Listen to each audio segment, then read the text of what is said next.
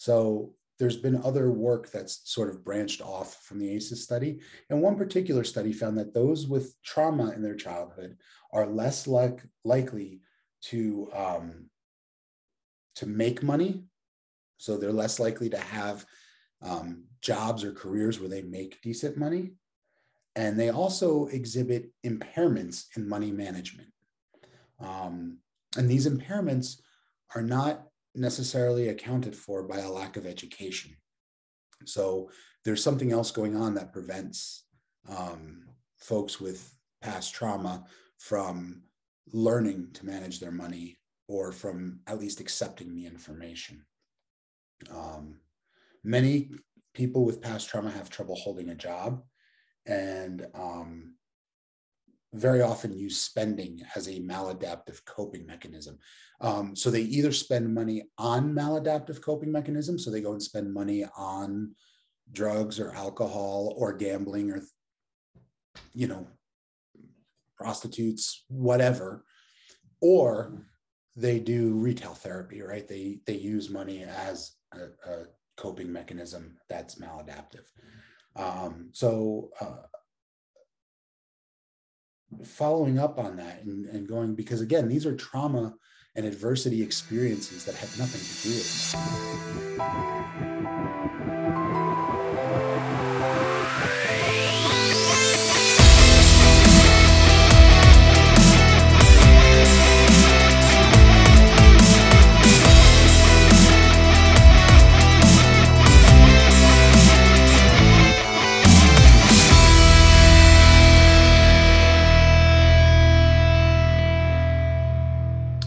Hello, and welcome to the Growth and Thriving podcast.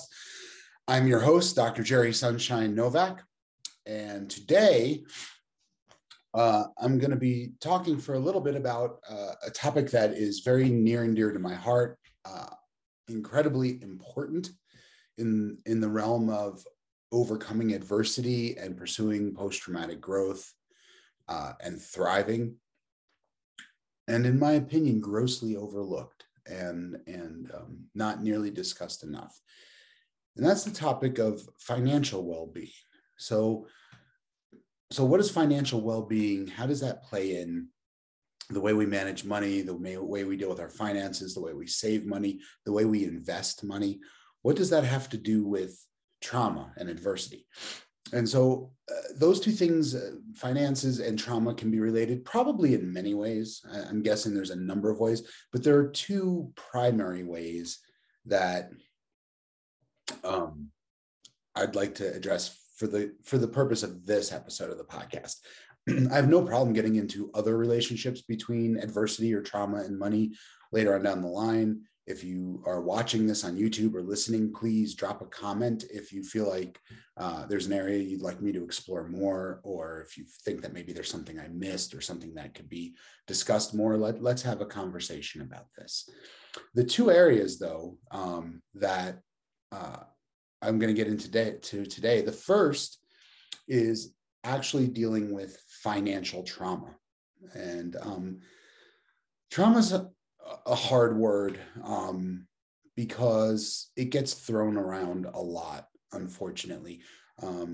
Many things get described as traumatic, and there's sort of a fine line we walk in the helping professions, as a psychologist, as a coach, like I do as a coach, I have a PhD in psychology, but I do coaching now, maybe as a medical doctor even, or a social worker. And the line we want to toe, the line we want to sort of balance on is when people describe something as traumatic or as being a trauma, we certainly don't want to minimize or fail to appreciate that whatever the person's experienced was upsetting to them, and maybe even greatly upsetting to them. And so the word, I don't want to pick nit over people's word usage or semantics, but from a clinical perspective, when we talk about trauma, we're talking specifically about a reaction in your central nervous system. So we're talking about sympathetic nervous arousal, a fight, flight, or freeze kind of a response. And there are more options than fight, flight, or freeze, but they're outside the realm of this episode of the podcast. But when we talk about trauma, we're talking about something that creates an involuntary nervous system survival type reaction. When we talk about a trauma disorder, right, like a PTSD kind of thing, what we're talking about is that survival sympathetic nervous system reaction in response to stimuli or events that are not threatening. So, if you've been through something terrible, if you were, God forbid, if you were assaulted or had some sort of experience like that, and you happen to be somewhere where you see somebody who looks like the person who assaulted you and you have a full-on survival kind of response, that's trauma related. If you're, if you have a long-term relationship and it ends in an ugly breakup and it feels devastating and you feel betrayed, you feel hurt, maybe you have nights where you have trouble sleeping, you're very upset, my intent is not to minimize that, or if you had, other circumstances, if you lost a job, terrible things happen to people all the time. And it's not my intent to minimize that, but that's why I very often will use the word adversity instead of trauma when I'm talking about the content on my Facebook groups and in this podcast. Is there's all sorts of adversity that can have all sorts of profound impact on us as people. And there's a section of that is sort of bona fide trauma. The rest of it, we might need to call it something else, but it doesn't mean it didn't have impact. I hope that's clear. And so I give you that sort of preamble because the first issue I wanted to talk about is one that is called financial trauma. And financial trauma is people who legitimately have PTSD-like symptoms in response to having had financial hardship. So in response to having had to file a bankruptcy or having sort of been in financial ruin or having maybe still being in financial ruin. And so there's this phenomenon that researchers refer to. The researcher I know of is Dr. Galen Buckwalter, who talks about financial trauma. There may be others. This is the person I'm familiar with. But Dr. Buckwalter has recognized PTSD symptoms that were caused by financial stressors. And technically, I don't know if we can call them PTSD because in the diagnostic manual, it sort of specifies what sorts of events would create PTSD, and financial stressors are not in there, yet the symptoms are very similar. Dr. Buckwalter has also identified 4 signs that you might be struggling with financial trauma. One is financial avoidance, so not wanting to engage in managing finances or talking about finances or dealing with things financial. Overspending, which is also a form of avoidance. Sometimes overspending, much like other sensation-seeking types of behaviors like gambling, like risk-taking, like sometimes substance use, it can give us a dopamine rush. It can make us feel good. But if we're avoiding the management piece of it, you can see how that would lead to financial disaster. Financial avoidance could look like overspending, or it could look like underspending. Sometimes people are so motivated to avoid dealing with their finances that they don't even purchase the things that they need. In my mind, this is akin to people maybe who are severely depressed and have trouble accomplishing the activities of daily living, what we call the ADLs. They don't shower, they don't brush their teeth, they're just so overwhelmed by their depression that they can't muster the energy to take care of themselves in what we might consider very basic sorts of ways.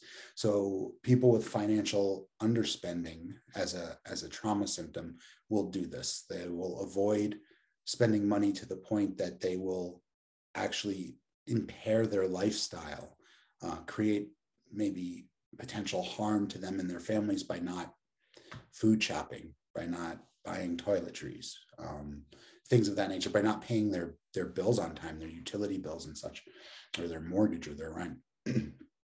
And then the fourth, so it's financial avoidance is 1, overspending is 2, underspending is 3. And the fourth is lack of boundaries around money. And that would, if we were talking about any sort of, if we were talking about interpersonal relationships, or if we were talking about your professional relationships, even sexual relationships, we would generally think of boundaries as a very healthy thing. There are things that you may feel like you need in any of those relationships in order to be fulfilled. And there are things that probably you feel like are deal breakers for you and that you will not be engaged with in a romantic relationship or a business relationship or even a sexual relationship. And those are deal breakers. And you should have sort of an awareness of those and be able to describe those and talk about them. And then there's probably gray areas in the middle where there are things maybe you're willing to discuss or negotiate, but the ability to recognize our boundaries, establish them, and maintain them is generally thought of as a pretty healthy ability, a pretty healthy skill set.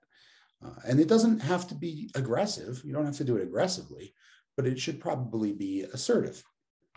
If somebody, if you're, I don't know, in a business agreement, if you're an accountant and you work for a company and they say, hey, we got to cook the books a little because this quarter wasn't so great. You don't have to scream and yell and set the place on fire. It doesn't have to be aggressive. But you could assertively say, that's just not something I'm going to do, And so there should be boundaries around your relationship with money as well. It's okay to be generous. I think it's terrific to be generous, in my opinion, right? You don't have to share that opinion with me, but I believe that giving, not just to official nonprofits or charities, but being generous to family and to friends and giving generous gifts. And I'm a firm believer in being as generous as humanly possible, given my financial situation at the time. So sometimes I find myself in a situation of more abundance and I can give more freely. And sometimes I find myself in situations where things are a little tighter and I still try to be as generous as I can, but there's a boundary. And so these are the 4 signs that you might look for with financial trauma. And there's actually some emerging treatment for people. What I do in this coaching field is not treatment. If I work with somebody who's having, for example, financial difficulties, because I also do financial coaching, and I work with somebody who's having some financial difficulties, and those are related to difficulty with identifying their values around money, difficulty identifying their goals, maybe some self-worth sorts of difficulties. I can help people with that sort of thing. If people are failing to manage their money because of legitimate symptoms of what could be a mental health disorder, I would refer them to somebody who's in clinical practice. But according to Dr. Buckwalter, treatment for financial trauma revolves around managing those nervous system reactions. If you remember, I said trauma has to do with your sympathetic nervous system. And so what happens in financial trauma is similar to what happens in other types of trauma, where people get triggered. Another word that gets thrown around and misused a lot, but a trigger is just a stimulus in the present that brings up a response from the past. So if I was assaulted and robbed on a particular street, 10 years ago, and it just so happens I find myself on that street again today, and I have a huge reaction, a survival reaction, to being on that street, that would be a trauma reaction, and the street would be the trigger because it's a stimulus in the present. But my response is actually not based on what's going on in the present. My response is based on what happened 10 years ago, if that makes sense. So financial trauma is trauma that was created by financial stressors. And somebody suffering from that sort of trauma should get legitimate treatment. Absolutely. What I do in my practice is I work with folks who are sort of through the treatment stage, or maybe didn't need treatment, right? People who had a hard time, had adversity, experienced a trauma, experienced whatever, divorce, bankruptcy, whatever difficulty they had, and they're trying to rebuild. But if they're still symptomatic and that's in the way, then I would refer for treatment first. The second type of issue that I wanted to get into today, in which money is related to adversity or to trauma, is less about trauma from financial, like specifically financial stressors, but more about trauma or adversity from any source and how that might influence the way we manage our financial life as adults, because sometimes that adversity or that trauma occurs in childhood. So I have a couple of sources. I was looking through, there's a website called moneysavedmoneyearned.com that had some information about the relationship between finances and trauma. And according to moneysavedmoneyearned.com, about 70% of adults in the general population have experienced a trauma in their life. And about 90% of those engaged in some sort of behavioral health care and who are in therapy or maybe in inpatient units receiving psychiatric care, about 90% have experienced the trauma. Which, for those who know me, you've probably heard me say that I'm a big believer that most mental health difficulties, not just PTSD, but depression, anxiety, bipolar disorder, borderline personality disorder, that most of these conditions that mental health professionals work with have a lot more to do with what we've been through than what's wrong with us. I mean, yes, you can find some genetic predisposition for certain disorders or diagnoses, but for those genetics to be expressed, we have to have gone through something. It's, in my opinion, my suspicion, and I'm not really an expert on genetics, so I'm not claiming to know things I don't, but my suspicion is that most people's mental health difficulties are, the pins may have been set up, if you will, by their genetics, but the pins got knocked down by what they've been through. So 90% of those in behavioral health have experienced a trauma. Outside of that, it's still a pretty high number, 70% of the general public. According to this same site, Money Saved, Money Earned, virtually all, so almost 100% of children who witness parental homicide or sexual assault develop trauma symptoms, PTSD, later in life. 90% of children who experience sexual abuse develop PTSD. 77% of children who experience a school shooting develop full-blown PTSD. And 35% of children exposed to community violence, so just in their neighborhood, in their town, develop PTSD. So what we're talking about is a pattern of symptoms and difficulties that's far more pervasive and far more serious than just I saw something upsetting and was bothered by it for a few days or had a nightmare or two. Like, this is about people who are not bouncing back, who are struggling. So it's pretty prevalent. And if you'll notice that there's probably things like community violence have a higher prevalence rate in lower socioeconomic communities. So there might be a link to financial difficulties there. But the rest of these are not financial stressors.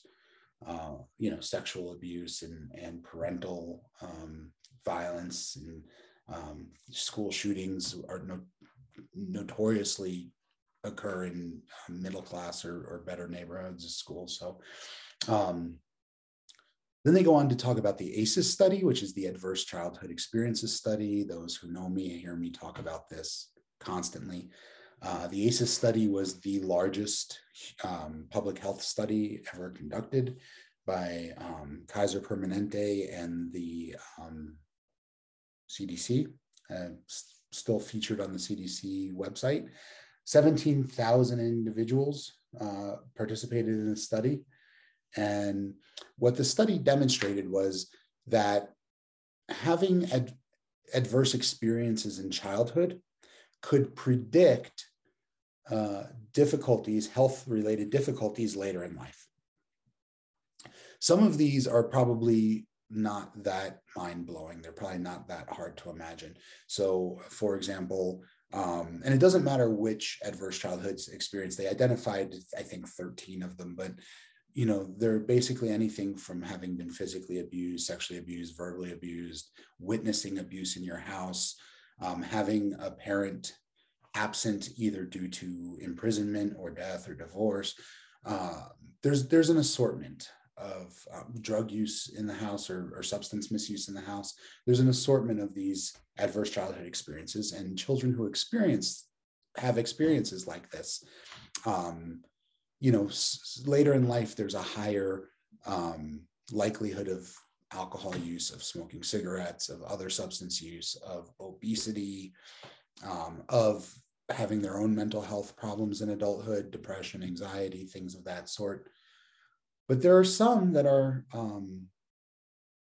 less obvious, some predictive correlations that are less obvious. So for example, somebody who has an ACEs score of 4 or higher, so that means they've had 4 or more of these adverse childhood experiences in their life, well, they're 2 times more likely to smoke than somebody who hasn't had any. They're 7 times more likely to abuse alcohol than somebody who hasn't had adverse childhood experiences. The likelihood of them developing emphysema or bronchitis is up 400% over people without adverse childhood experiences. And that 400% is not accounted for by the likelihood of increased smoking. That the numbers are disproportionate. So there's other things going on. And the rate of suicide in people who have an ACEs score of 4 or higher is 1,200%, 1,200% greater than the rate of suicide in those who don't have adverse childhood circumstances. There are others: asthma, allergies, autoimmune disorders. All of these things are higher in adulthood for people who had adverse childhood experiences. And so the ACEs study was the springboard by which many other investigations and studies were done. In fact, there was an economist who won the Nobel Prize, and I don't remember his name right now. I'm sorry, I'll have to look it up. But there was an economist who won the Nobel Prize because based on the ACEs study, he was able to demonstrate that every dollar a society spends in early intervention for children with these experiences, it will save $7 over caring for them when they're adults. So there's been other work that's sort of branched off from the ACEs study. And one particular study found that those with trauma in their childhood are less likely to make money. So they're less likely to have jobs or careers where they make decent money. And they also exhibit impairments in money management. And these impairments are not necessarily accounted for by a lack of education. So there's something else going on that prevents folks with past trauma from learning to manage their money or from at least accepting the information. Many people with past trauma have trouble holding a job, and very often use spending as a maladaptive coping mechanism. So they either spend money on maladaptive coping mechanisms, so they go and spend money on drugs or alcohol or gambling or, prostitutes, whatever, or they do retail therapy, right? They use money as a coping mechanism that's maladaptive. So following up on that and going, because again, these are trauma and adversity experiences that had nothing to do with money. Similarly, Ross and Coams in 2018 published an article in the Journal of Financial Therapy,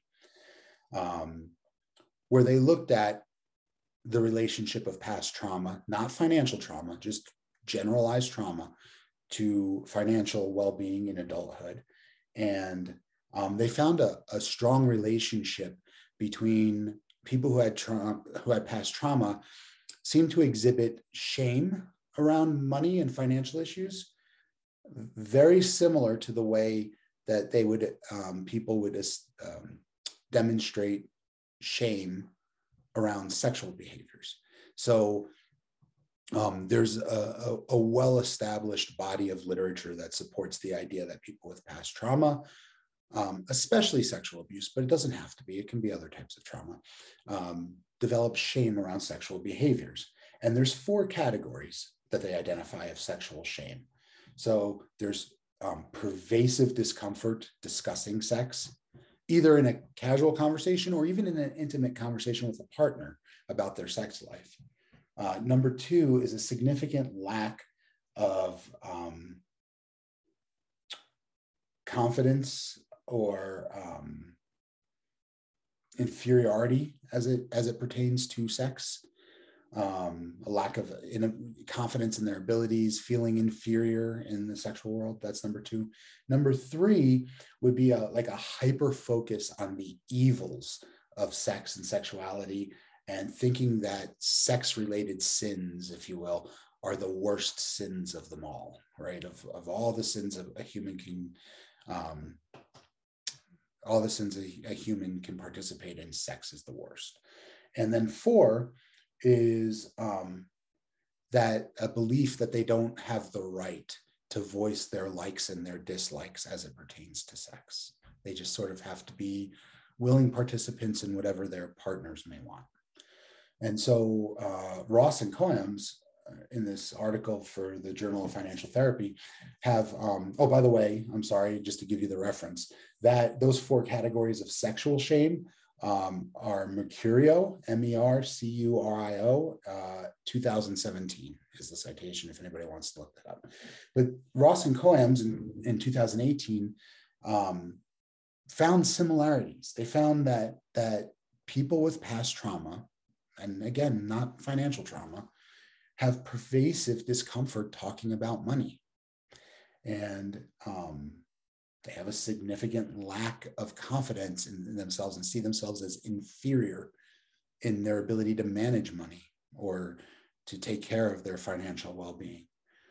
They view money as the root of all evil, and they think the sins related to building wealth or using money or related to anything financial in nature are the worst sins, and that they do not have a right to voice their opinions, likes, or dislikes as it pertains to their financial life and their financial well-being.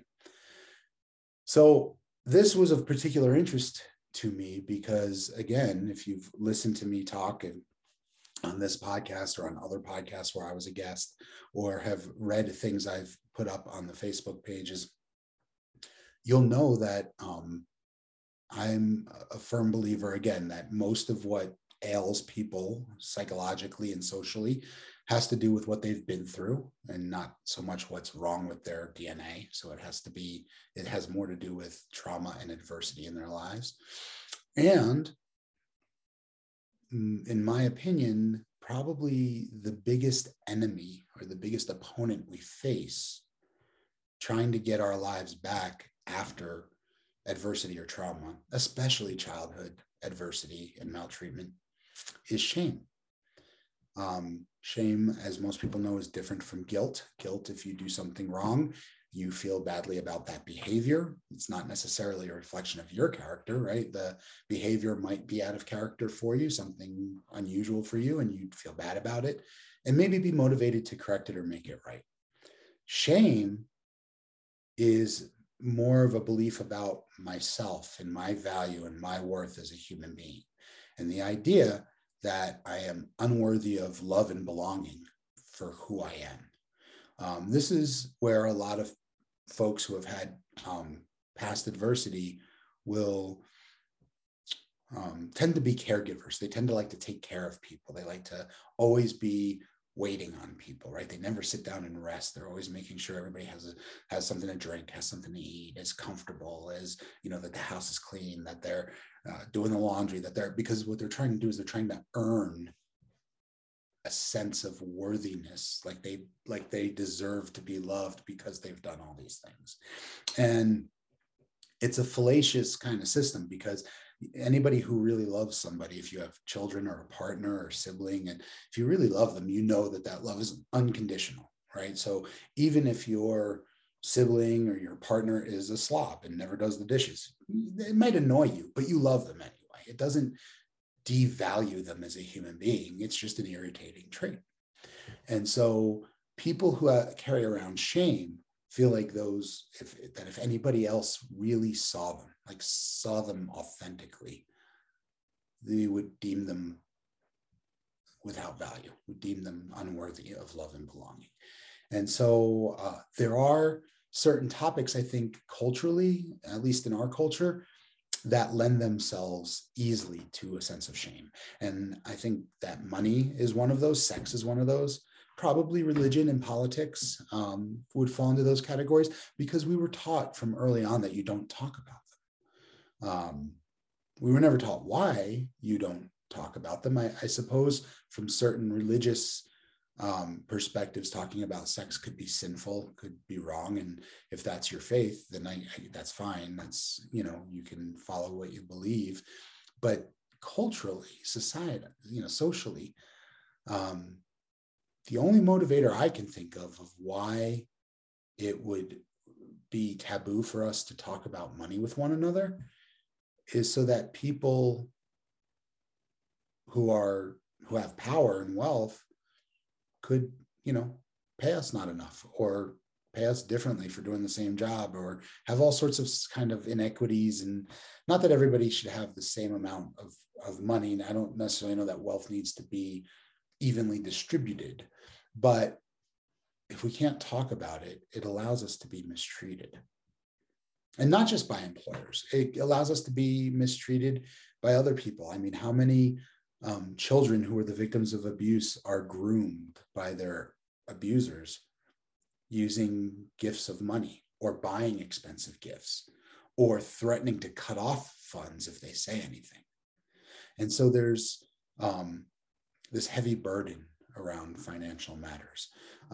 Same thing with sexual matters. And so it doesn't surprise me that these things have come up as related to trauma, because a lot of times people who have past trauma don't feel their own personal worth. They don't see themselves as having a sense of value or a sense of worth.